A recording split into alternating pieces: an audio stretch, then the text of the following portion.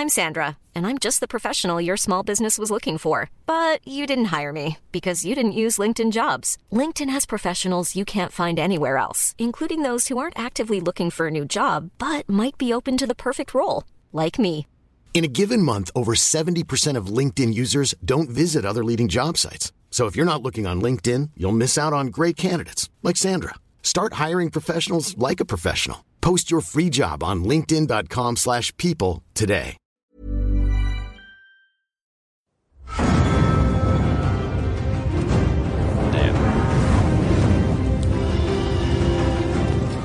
Hello and welcome to Arya Talking to Me, a Game of Thrones podcast hosted by yours truly, Benjamin John Vernell. I am a comedian from Melbourne, and I am joined on this show every week with my co-host. He's also a comedian from Melbourne. It's Adam Knox. How are you, Adam? I'm alright. I'm fucking sick today. Yeah, you've got festival flu. Yep, I'm over in Edinburgh. You touch the same microphones as a million other gruddy people, and then you end up fucking leaking out of your face and sounding probably pretty awful if I'm up close in your headphones. At least you've only got like a few days of the festival left. No. That's a common misconception, but I've got another rest of the month. It's alright. I'll be fine in a couple of days. Yeah, you'll just clean out the system with some hot toddies, as the Scots would prescribe. People keep telling me to have hot toddies. Like, if you guys still think that whiskey is what cures you, I don't understand why you've bothered to open so many Bootses. Well, look. Boots is the name of the chemist here, by the way, and it doesn't sell shoes, but it's called Boots. See, I just opened my boot and drink a hot toddy out of it, and I feel great. It's sometimes really inconvenient how much whiskey you keep in your boot. I'm squelching around, but when I get a cold, boy, if I don't feel better with a little nip of old shoe whiskey. Well, hopefully you feel better soon, because like you said, you do have a few weeks left in Edinburgh. How is the festival going? Are you doing a shit ton of gigs? It sounds like. Yeah, it's been great fun. Seen a couple of people who listened to this as well, which has been very nice. So thank you for coming up and saying hi if you did. That's awesome. Yeah, I'm trying to get through the rest of this sentence without sneezing. But yeah, you did it. You can stop to sneeze now if you want. It's been really cool watching episodes of Game of Thrones as well in a city that has a castle. Yeah, fuck, that would help. That would help a lot. It really, like, you can look around this city and see where the medieval people would have shat themselves. Where the dragons would have lived. No, you can see that there were no dragons back in the day. Just a bunch of people who didn't understand hygiene. Man, you sound like one of those characters from Game of Thrones. They're like, no, there's no magic anymore. It's all fairy tales. But brother, there's going to be a man shitting himself on the street, and you will be eating your words. Oh, I'll be eating something else if I see him. It's called wildfire, I believe. Oh God, I'm so sorry for anyone. If anyone like is struggling to listen to this one because I sound like shit, I am so sorry. Apologies from the show to you. Well, let's get into the Game of Thrones talk, which is what we're here for. It's what we're here to do. We got to power through these next few seasons before season 8 starts, which it's on the horizon. Yeah, we still don't have a firm date for it yet, do we? No, we don't. I think it's actually, I think it might be later than we thought. I think they put a season to it that might be later. It's like fall or whatever. I don't know. Okay. Or winter or something. But anyway, today, whenever you're listening to this, we're talking about the episode Second Sons. I believe it's called Second Sons. It is the 8th episode of season 3. I thought it was, in general, a pretty good one, too. I thought the writing was back up to where it should be, and it was well-paced. Yeah, I thought it was very well-paced. And yeah, you're right. There are still storylines that I don't overly give a fuck about, but even those storylines seem to have some interesting scenes and some interesting progression. Yeah. And speaking of interesting progression, we open with Arya, and she progresses over to a rock, which she picks up to... And interestingly, she picks it up. Yes. She's going to smash the Hound's head in, because he obviously grabbed her out of the forest last week, and clearly she's his captor, and she's about to smash his head in before he kind of does the classic, open the eyes, glance over, and are you sure you want to do that sort of situation? If you're going to try, you'd better not miss, or something like that. Yes, It's weird, because he tells her afterwards, like, she obviously doesn't because she knows she'll lose, and they ride off, and then he bothers to say, by the way, I'm taking you home to your mum. Like, yes. Motherfucker, you'd say that pretty quickly if you don't want her to try and throw a rock at you, right?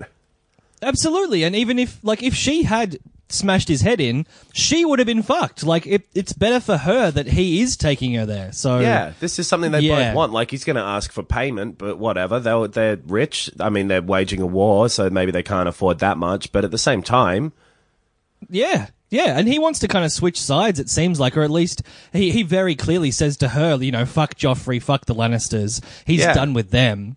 Totally, he might end up fighting for Robb. Neutral. Yeah, absolutely, totally. So yeah. But it's one of those classic, very TV-ish tropes where he waits to the last convenient second to stop her. But stop her he does, and he reveals to her, "Hey, I'm going to sell you back to your family, and I know where they are." You say that it's a TV trope, but I reckon if someone was going to try and murder me in my sleep, I would wait until the last second and then open my eyes and probably just go like, if you're going to plunge that knife, you better plunge deep. You only get one chance. You come at the king, you best not miss. You're right. You would wait till the last, the most cool moment. Yeah. I read this thing once. This isn't mine, but I always thought it was like, I think about it every time I come home now, where the person was like, every time I come home, when I open the door before turning the lights on, I say, how did you find me? Just in case there's somebody in there. And genuinely, I think about that almost every time I come home. It's very Bourne Identity. It's very Mission Impossible. I like it. I know. I've never done anything in my life that would warrant someone trying to find me. Man, you bombed. You bombed that set, and I want my money back. I never bombed. You've never bombed in your life, no. Nah, I'm waiting until the last minute just before they're going to laugh. So we the next location in this episode, of which there's only a few. I think we only spend... there's actually... We do King's Landing, of course, with Tyrion and Sansa, but the next location is Yunkai, where Daenerys has rolled up with her 8,000 Unsullied, and there's sort of this situation where I think they want to take over Yunkai, or they want to free the slaves. Yeah. But Yunkai has an army, and they also have some mercenaries called the Second Sons. Yeah. They've hired these three bastards. They're just dicks. They're absolute cunts. The main bastard especially. What a fuckwit. I think he's called Titan's Bastard, something like that. Which, it's weird that, like, what is he, Roman god Titan is also in Game of Thrones, but whatever. Yeah, I don't know, yeah. That was the first thing I thought as well, like, is it a giant man? Was it a giant called Titan? Yeah, it could be. Birthed this awful dude? I don't know, yeah.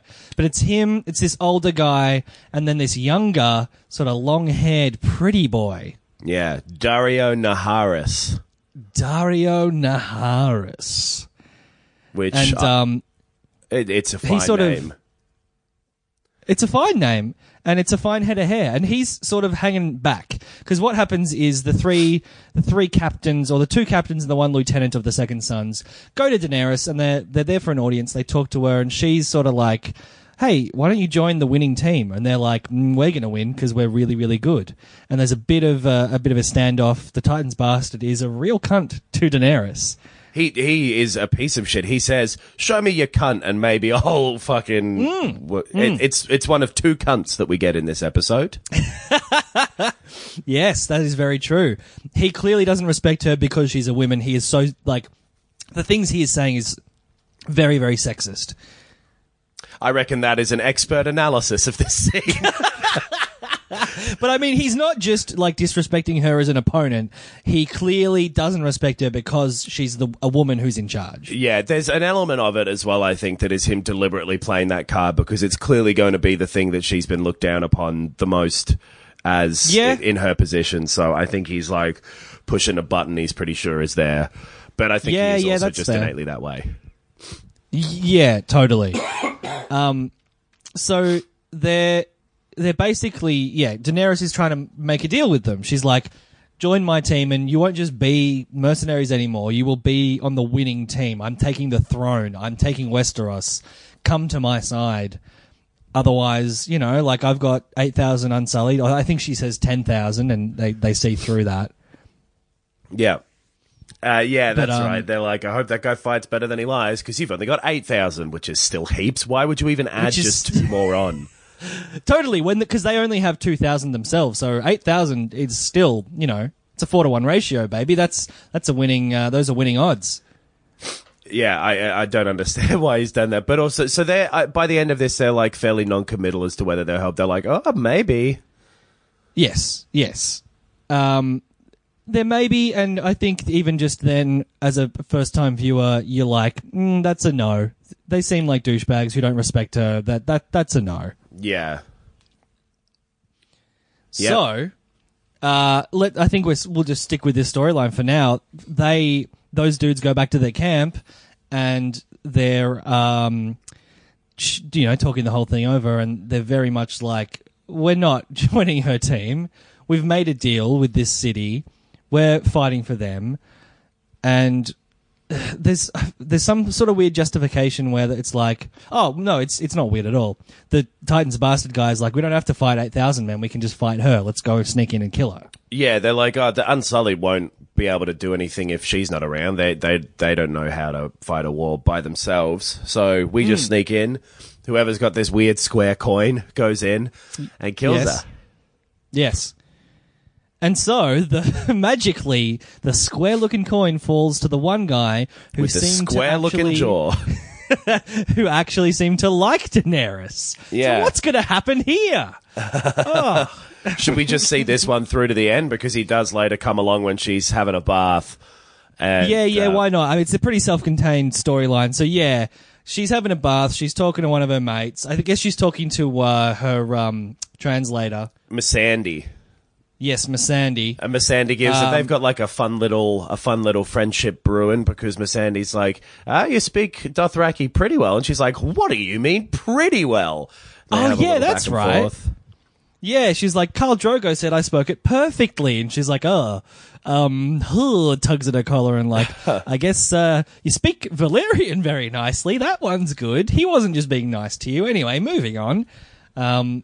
Yeah, which is nice. It actually reveals a nice aspect of Drogo that he was clearly being, he was being very forgiving to Daenerys about her Dothraki. It shows that Daenerys is just like a very different type of ruler as well. Like imagine if someone had said that to any of the other people who would claim the throne, how they would have reacted. That's like true. Maybe Even Rob, who's Rob's like a good guy, but he's still going to be like, what did you say? Yeah, he's gotten a little more hard-ass with that sort of stuff, for sure. Yeah. Yeah, he'd be like, oh, okay, well, if you know it so well, then why don't you go out and write 100 lines of translation, you little dick? Yeah, he totally would. He's a fucking really annoying substitute teacher who's got to prove himself. Totally, exactly right. And if you're good, later he'll put on the Blues Brothers on VHS and we'll all have fun.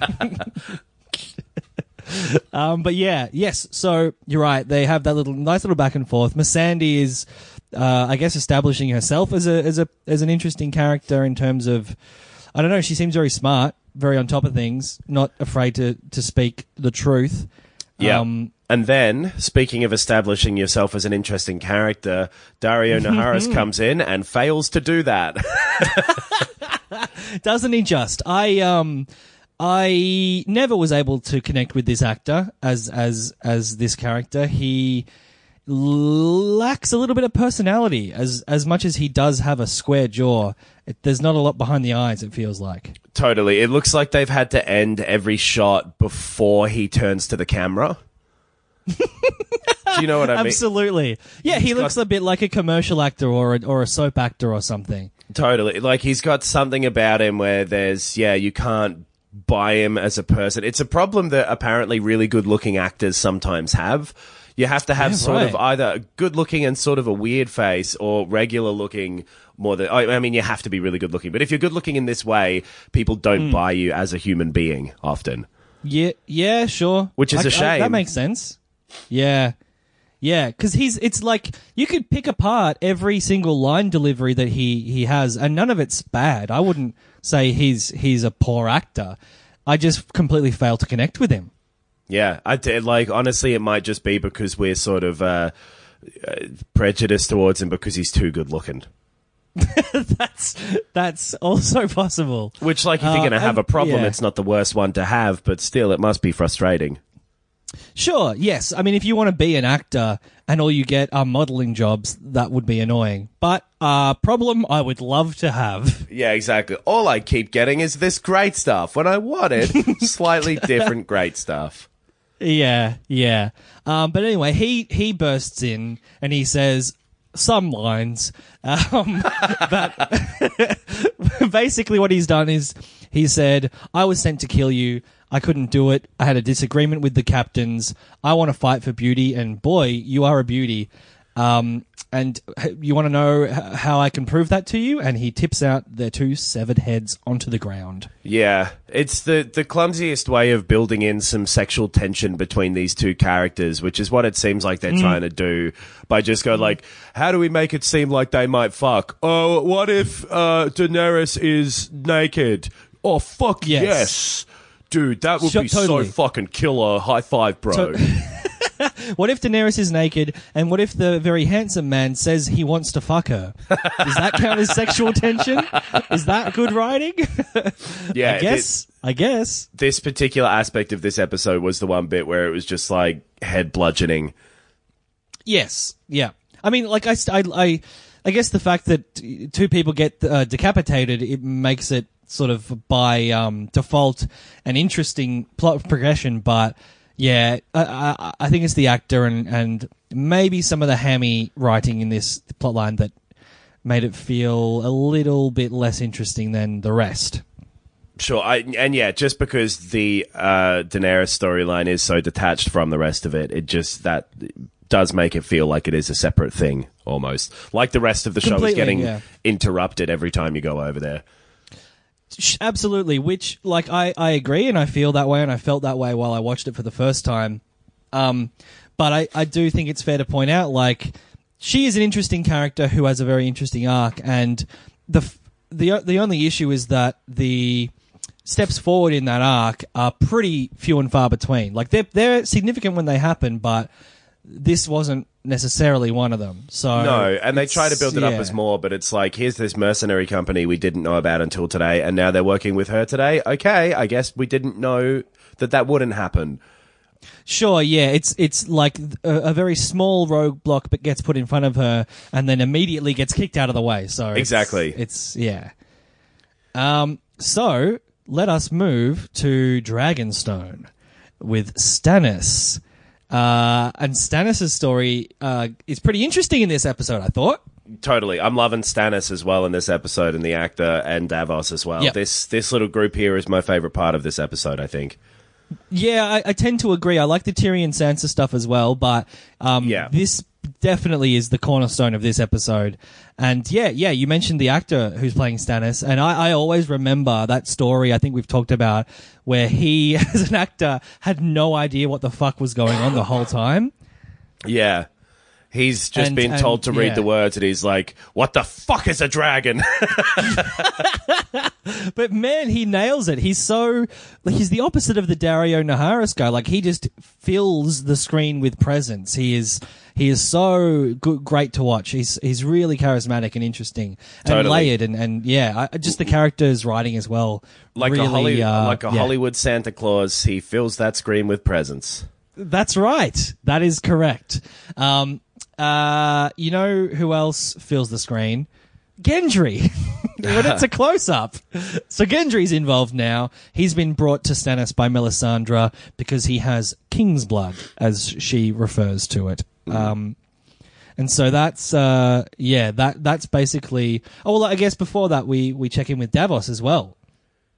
Yeah, so Stannis... I think Melisandre quickly brings him the kid, and he's like, yeah, whatever, he's a kid. I don't know if I want him around. Like, he's one of Robert's bastards. Fuck this kid.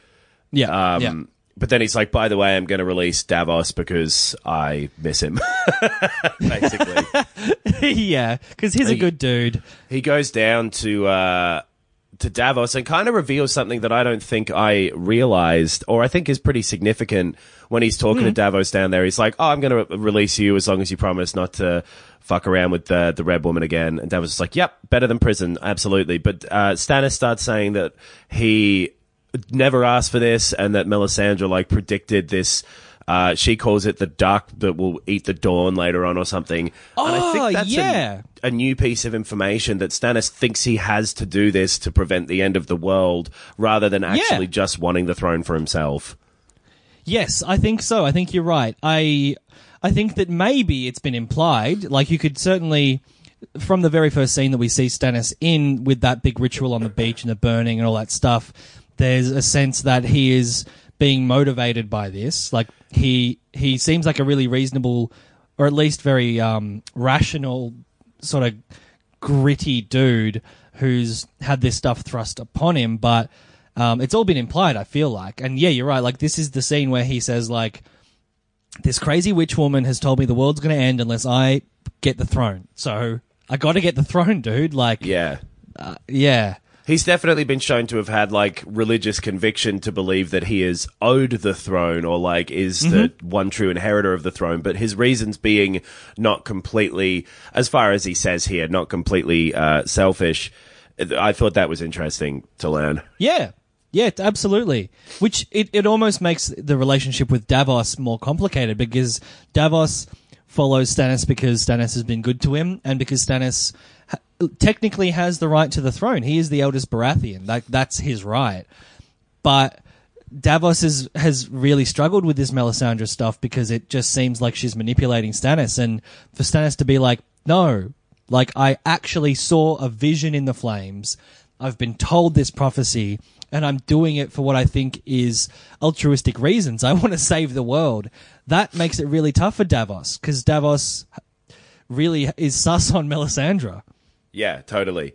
But and Stannis is like, fuck Melisandre, basically. It's like, it doesn't really matter whether or not she's here. I think that this god is real because I have seen it do some shit. And so have you. So let's make sure we do what this real thing wants us to do.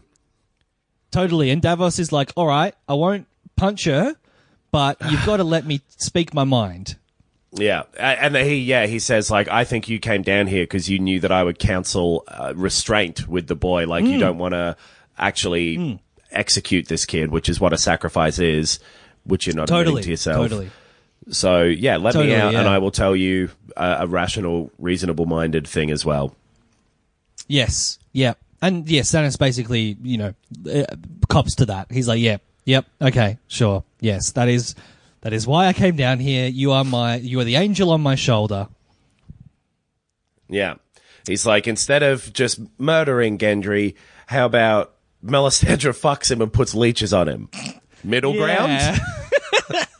Which it's sort of, I don't know what you think, but I feel like it's sort of implied that she was always going to do that. I don't know that this is a compromise. I assume that she was just like trying to argue to get away with the worst thing, but in the end is just doing this because that's what she was always going to do. I don't know. I think she mentions that this was a demonstration that Davos wanted. Right? So like this isn't the ritual yet. This is just her showing Davos like, hey, look what's gonna happen if we use all his blood. Was my impression. Yeah, no, you're right. You're right. She does say that at the end. Yeah, you're right. I don't know. I don't know what that means though. I still feel like by the end of this episode, no one's like cutting Gendry's throat over a bowl to light his blood on fire. I don't know. That's just my reading of it. Sure, I guess it'll depend on what Davos and Stannis sort of think after whatever the results of throwing these leeches in the fire is. Because she talks to him, levels with him on like, hey, we both grew up poor. How crazy are all these bed sheets? And then I guess sex and blood are the things that have power in the magic that this thing uses, because both times she's had to fuck Stannis to get the Shadow Boy. And then, for whatever reason, she's like, you guys wait out there for like 40 seconds. Yeah. And then burst in. Just make some conversation outside. Don't put your ears to the door. Yeah. I'm just getting things ready, okay? It's not... Dude, shh. What if I put one of the leeches on his dick? Oh, fuck, bro, that'd be so good. I thought that bit was pretty funny. He's like, not there! Not there! Oh, God. Oh, dear.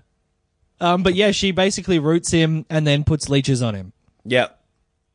Fun little leech root, and then chucks them in the fire. We don't really see what happens to them, but Stannis names them each for the usurpers of the throne, which is Robb, Joffrey, and Balon Greyjoy. Yes. And those leeches, they're filled with king's blood and they're bubbling away in the fire. And I guess that's some kind of ritual. Sorry? And that is, I said, then that is some kind of ritual. Oh, right. That is some kind of ritual. Yes. Yeah, and that's the totality of that plot line this week, right? It ends with that. Yeah, with the stuff with Stannis and all of them. Yeah. Just some leeches bubbling away. Because in the meanwhile, let us smash cut to, mate. There's a big old wedding. Tyrion has been promised to Sansa Stark the union that will give the Lannisters the North. And yeah, he goes and has a visit with Sansa. Right. Does he? Do you remember this? No. Yeah, he goes in. Shay's there, Podrick's there, and he's like, "You two get the fuck out of here. I need to have a very uncomfortable conversation with this 14-year-old girl." That's right. And he's like, you don't have to talk to me like you're a prisoner. And he's like, Actually, I guess you talk to me like you're a different type of prisoner. Yeah. Which, man, that is not comforting. Even though, like, I mean, I think we probably project a lot of his existing character onto him in this scene, obviously, as we should. But we're like, oh yeah, he's being nice, but some of the, like, what he says does not necessarily come out as being nice or comforting. No, especially when Sansa is coming from a point of already hating him, perhaps a little unfairly, but he's a Lannister is probably the biggest thing for her. Totally, yeah. He's a Lannister, and she's also being forced to marry another person she doesn't want to marry. Yeah. So they're like, it's not great between them. No, it's not. It's cautious at best. And then there's a good, like, this next little part, I think was maybe my favorite bit of the whole episode overall. Yep. The bit with Cersei and Marjorie taking a little stroll to, I guess, where the wedding's going to happen in the Sept of Baelor. Yeah, yeah. I don't know if this is my favorite. I really did like the stuff with Gendry and Stannis and stuff, but man, this is a great little scene. Yeah, just a little. So they're talking about Cersei's telling Marjorie some story of the Rains of Castamere. Apparently, the Rains were a family, and the Lannisters slaughtered them. Were her words. And they're playing the Little Rains of Castamere song that we've heard before, like the Lannister people were singing. That's like playing underneath it. Yeah, yeah. And it's basically she says like, yeah, they rebelled against the Lannisters. Like, this is not a long time ago. This is within her lifetime, because Tywin was the one who basically put down the rebellion. And Yeah, she says, like, their lands, they're gone.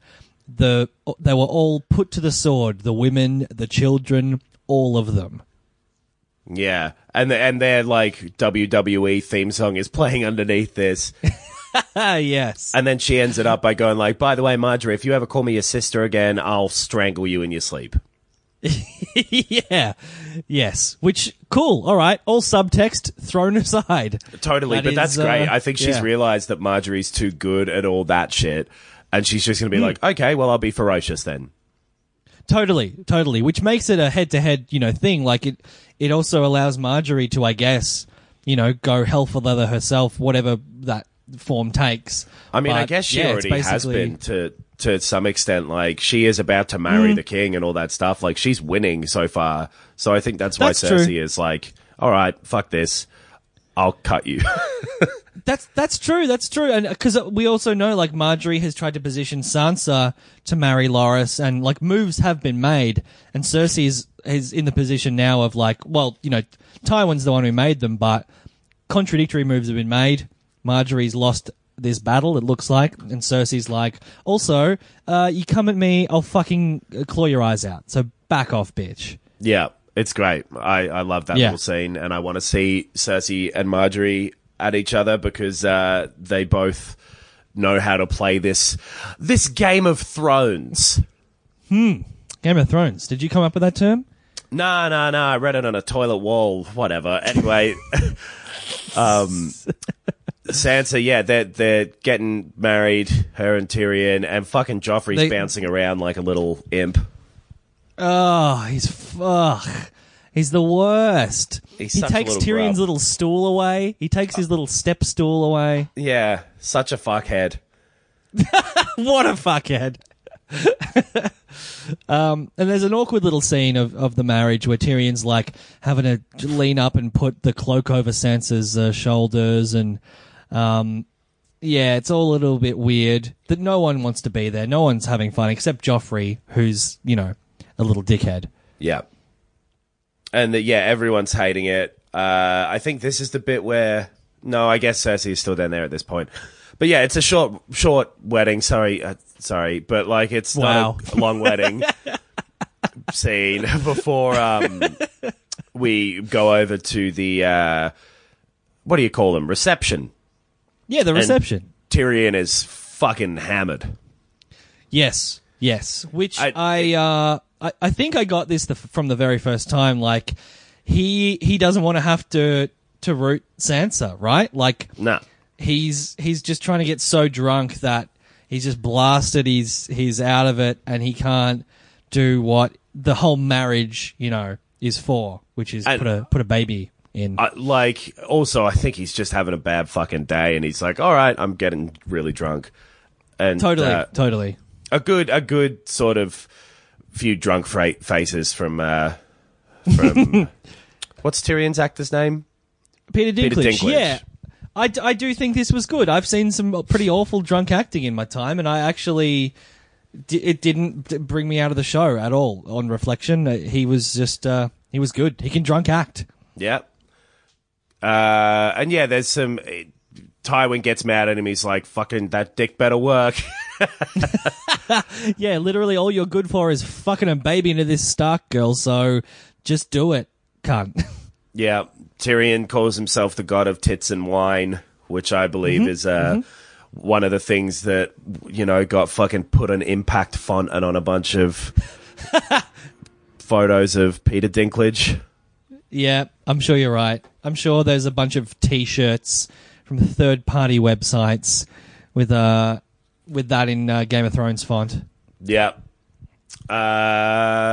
And yeah, then Loras upstairs tries to talk to Cersei, and she's immediately like, fuck the fuck off, fuck off. Yes. Get the fuck away from me, you absolute moron. The whole scene, other than for Joffrey, who takes the time to go over to Sansa and be an absolute fuck to her. Oh, yeah. Oh, fuck, that's right. Grossest line going like, oh, that's all right. Well, fucking Samarin and the other guy will hold you down if you're not interested. Just fuck you, Joffrey.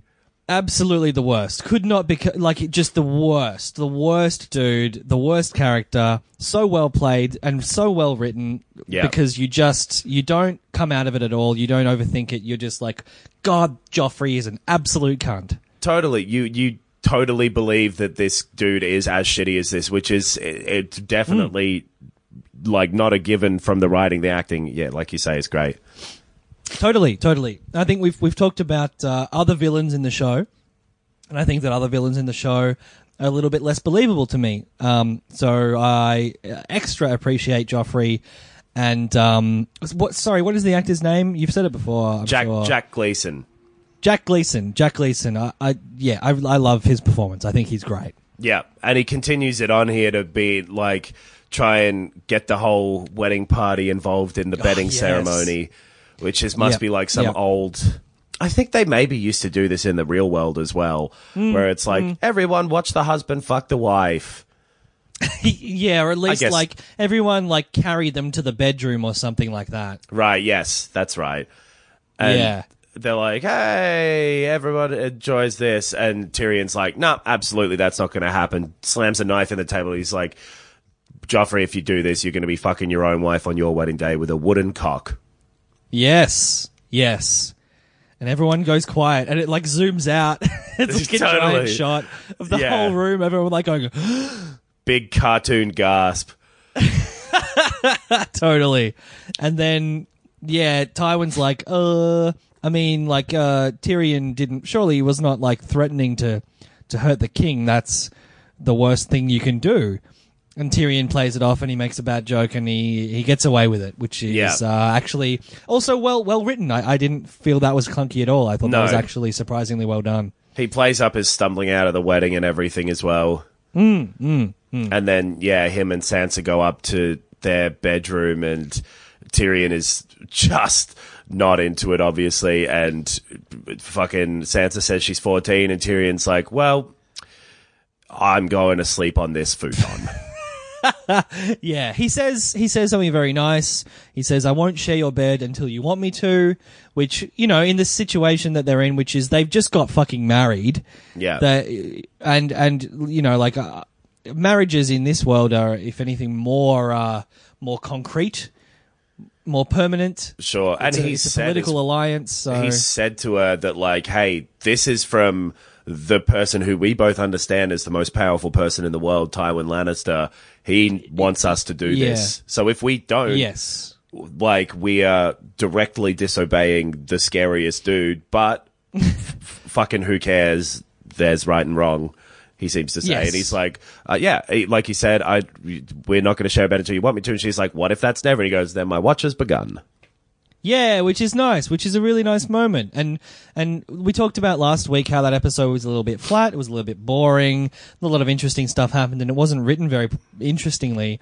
I thought that was a great line. Like, it's a little bit pat, it's a little bit like, oh, that's written, but I thought it was written well. I really liked it. Totally. These ones seem more like Tyrion being, not smarmy, but you know what I mean. Rather than it being witty. overwritten. Being witty. Yeah. Yes, Tyrion himself being witty. Yeah, you're right. Yep, totally. And they fall asleep in separate areas of the room. Shay comes in the morning and makes this fucking thing about herself. She totally does. She gathers all the sheets as if they're going to be, like, soaking in pussy juice or something like... But of course, they are not. I think it might be blood that she was looking for, Ben. Sure. I mean, however you do it, bro. However you do it. But yeah, but yes. Shay's whole fucking attitude during this ordeal has been just dog shit. A little bit selfish, yeah. A little bit selfish. Completely selfish. Like, none of them want this to happen, Shay. And, if you love him, be understanding. Yeah. It's pretty strange of her to assume that Tyrion, a guy that she knows very well, like they're in love, to assume that Tyrion is like, sweet, I get to like marry a 14-year-old girl. Like, that's not his position. That's not what he's thinking. Totally. I don't feel like he's been all hubba hubba about this. at any point, but whatever. So, then all the stuff in the bath happens, and we go up to the last little part of the show here with fucking Sam and Gilly. Yes, having which a little... I'm going to say is the first scene with Sam that I thought was good. By the end of that scene, I was like, that was a pretty good scene. Totally. This is a corner turn in Sam's arc where we've had to see him like step up, and this kid has obviously, and Gilly as well, has made him into a slightly different person here. His attachment to them. A slightly different person. The whole first half of this scene it's kind of tense. I don't know if you found this, because there's like, the shot is framed where it's like Gilly on the left, Sam on the right, and the door is very clearly framed in the center of the frame, and I kept thinking someone was going to bash down the door or something. I don't know if that's just right. me. No, I didn't think about that at all. I was like, oh, it's okay, I'm tense. Something's going to happen. But it's definitely what is actually... It's dark and they're in the woods and shit as well. So like totally. Yeah. They're in the middle of nowhere. It's dark. It's nighttime. It's cold. But what happens is not an instantaneous moment of, a jump scare. It is a slow build up of the ravens in the background. I liked the little bit of them trying to figure out a name for the kid too, just before that, and then these fucking Alfred Hitchcock ravens show up. Yeah. Which was cool. I'd forgotten, obviously we've seen this before. I'd forgotten this entire scene, and I thought it was done really well. It was actually like not super scary, but it was sort of directed as if it was a scene from a horror film. And yeah, you're right. The ravens sort of build up like the birds, and then Gilly knows what's happening. Basically, she sees a figure out in the forest, and she says, "He's come for the baby." Yeah, and that fucking thing starts making a beeline for the baby. Sam tries to swing a sword at it, and the guy grabs a sword, and immediately it shatters. Yeah. This thing's magic. Mm-hmm. And then on its way over to eat the baby or whatever it's doing, yes, Sam lunges at it with that dragon glass from that he had from that little cache they found in the mountains, and the guy blows up. Yes. He gets on his hands and knees and he blows the fuck up, doesn't he? It's a big old death for old beardy blue boy. Old beardy White Walker. He just turns into ice and shatters on the ground. I shat on the ground here in beautiful medieval Scotland. That's great. I mean, it's an ode to Game of Thrones, clearly. And yeah, that's the smash cut to credits, end of episode.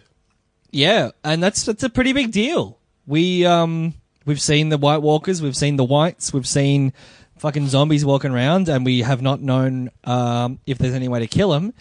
But boy howdy, if Sam, the worst character in the show, has got away with killing one. Yeah, they can be killed with fire as well, I think, because that's how John killed that first one. Oh, yes, you're right. Yep, completely. And they talk about burning the bodies so they don't turn into them. So, yeah, you're right. There's an implication fire is very key to that, that relationship. But yeah, good episode again, I thought. Totally, absolutely. I thought the King's Landing stuff with, you're right, Marjorie and Cersei, fucking great scene. But also the stuff with Tyrion and Sansa was very well done. It was very... it was done with a very soft touch. I thought it could have been a lot worse than it was. Yeah. It was done quite well. And it's good to have those scenes where, like, if good people interact in this world, good things still happen. Yeah. Yes, totally. And then, fuck all the stuff with Gendry and Stannis and Davos and Melisandre. They're all very interesting relationships. The way that they all intersect and conflict with each other is, man, it's good stuff. It's good plot. Yeah, it's definitely been this thing of, like, some things have kind of resolved that have been on the burner, and these are some new wheels cranking into motion here. Yeah, totally. Absolutely. Good episode. Definitely better than last week. I was worried. I was worried we were going to have a couple of kind of a bit of a slog to get through. But no, we're back in business, baby. Yeah. This was definitely a good one, and hopefully a good time for all of you people who are watching along for the first time. Yeah. Speaking of which, we got a question from a listener. Shall we do this question now? Yeah. All right. I'm going to skip over some of the question because I'm concerned some of it might be spoilers. I'm just going to get to the crux of it. Joseph emailed in. Joey, thank you for the email, Joey. And his question, as I see it, is: do you think the size of the story Game of Thrones tries to tell helps or hinders first-time viewers? It's a real interesting question because it's obviously part of the appeal, but it's also, like a massive roadblock for especially anybody who heard about it and started trying to watch midway through season 3 or whatever. Yes, I think that's a really good call because I was someone who was watching it from the start without having read the books, but had spoken to a friend who had read the books and sort of prepared me for it. Was sort of like, hey, it's basically a historical epic, but it's made up, so get ready for a lot of names you're going to forget, and a lot of families and a lot of regions and cities and stuff. But he was very much like, it's good, so stick with it. So that was the attitude I went into it with. Yeah, I went into it having access to the full first season. That was at a friend's house that I was staying at the time. Right. And I was like, okay, I've got nothing to do during the day here because it was during 2012 Comedy Festival. And I was watching it during the day. And so I think I only stuck with it because I had that first full season to go through at the time. And I had the time to go through them quite quickly. So it never really gave me a moment to go like, oh, I can't be fucked watching this. But I think if I'd been watching it week to week, the sort of forgetfulness that I have even now with who people are would have been a roadblock for me for sure, with just the number of people and places and concepts that you're getting introduced to constantly. Yeah, sure. Which, on first glance, you could say, watching 4 episodes in one day could be very confusing because of the amount of stuff it throws at you. But on the other hand, having a week between each episode means, you're right, you could just forget who the fuck everyone is. Totally, especially when certain characters don't even show up for 3 episode stretches, And so when they come back, you're like, oh, who the fuck was this idiot again? And yeah, sure. But then at the same time, that is also the appeal of the show. It's such a point of difference for the show, and it's such a cool thing once you're adjusted to it that without the enormity and the scale of it and everything, it obviously wouldn't be the same show and probably wouldn't have the same appeal. So it's, to use a medieval term, it's a double-edged dildo. And very nice. Ass to ass. So yeah, I'm not. It's an interesting question, but I don't think there's any definitive answer, right? I don't think so. I think the big thing is with this is that it's based on a series of books that already existed, and so the first season was made and written and produced and all of that stuff with a full story in mind. They're not filming the series going fuck, we got to remind people in the context of the show what happened last week. So I think there's a sense of man, we're on HBO. We've got to trust the audience to be smart enough to stick with this. Totally, and which they is do. Good. Which they do, and it's good, and I prefer that kind of show. And that's the thing is, I think it just makes it either it's very strongly appeal to you, or be not appealing at all to you. I think it just means that the show is what it is, and you're gonna like it or hate it, depending on your personal preferences. What a non-committal answer. Isn't it though? But yeah, you're right. It's it's a unique and idiosyncratic show with a strong vision and a strong story and a strong aesthetic. So you either like it or you don't. The end. Yeah. Hey, look, I can't say whether or not I like him, but he's certainly a character, isn't he? Oh boy, what a card. Yeah. Boy, big personality, that guy. Yeah. Oh, one Good other shit. thing that I don't think we mentioned is that Melisandre did that poison thing again. She did too, yes. Yes. That's just a little note I took, but it's not that important. But I did take a couple of notes for people who've seen the show before. Yes. In the next section. So if you're listening for the first time, well, of course you're listening for the first time, but if you're watching for the first time the show and you don't want any spoilers, then leave now and we'll see you next week. Send an email to areyoutalkingtomepod@gmail.com. But otherwise, Yes. for all you people who are happy with spoilers for the full series, welcome to the sealed section. No grace, no skill, a few dozen thrusts and done. You need to be patient. Give her time. Your cock shouldn't go near her till she's slick as a baby seal. No, he's gone and cleared his throat halfway through the I transition. did it deliberately because I've been bloody sick this whole time. It was a fun little joke for the ending-ish of the show. It was very, very good.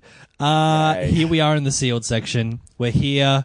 We're near to the end of the episode. And boy, I wish I had a beer. Any sealed section things to speak of? The one thing that I noted down is that Stannis mentioned that he saw a battle in the snow.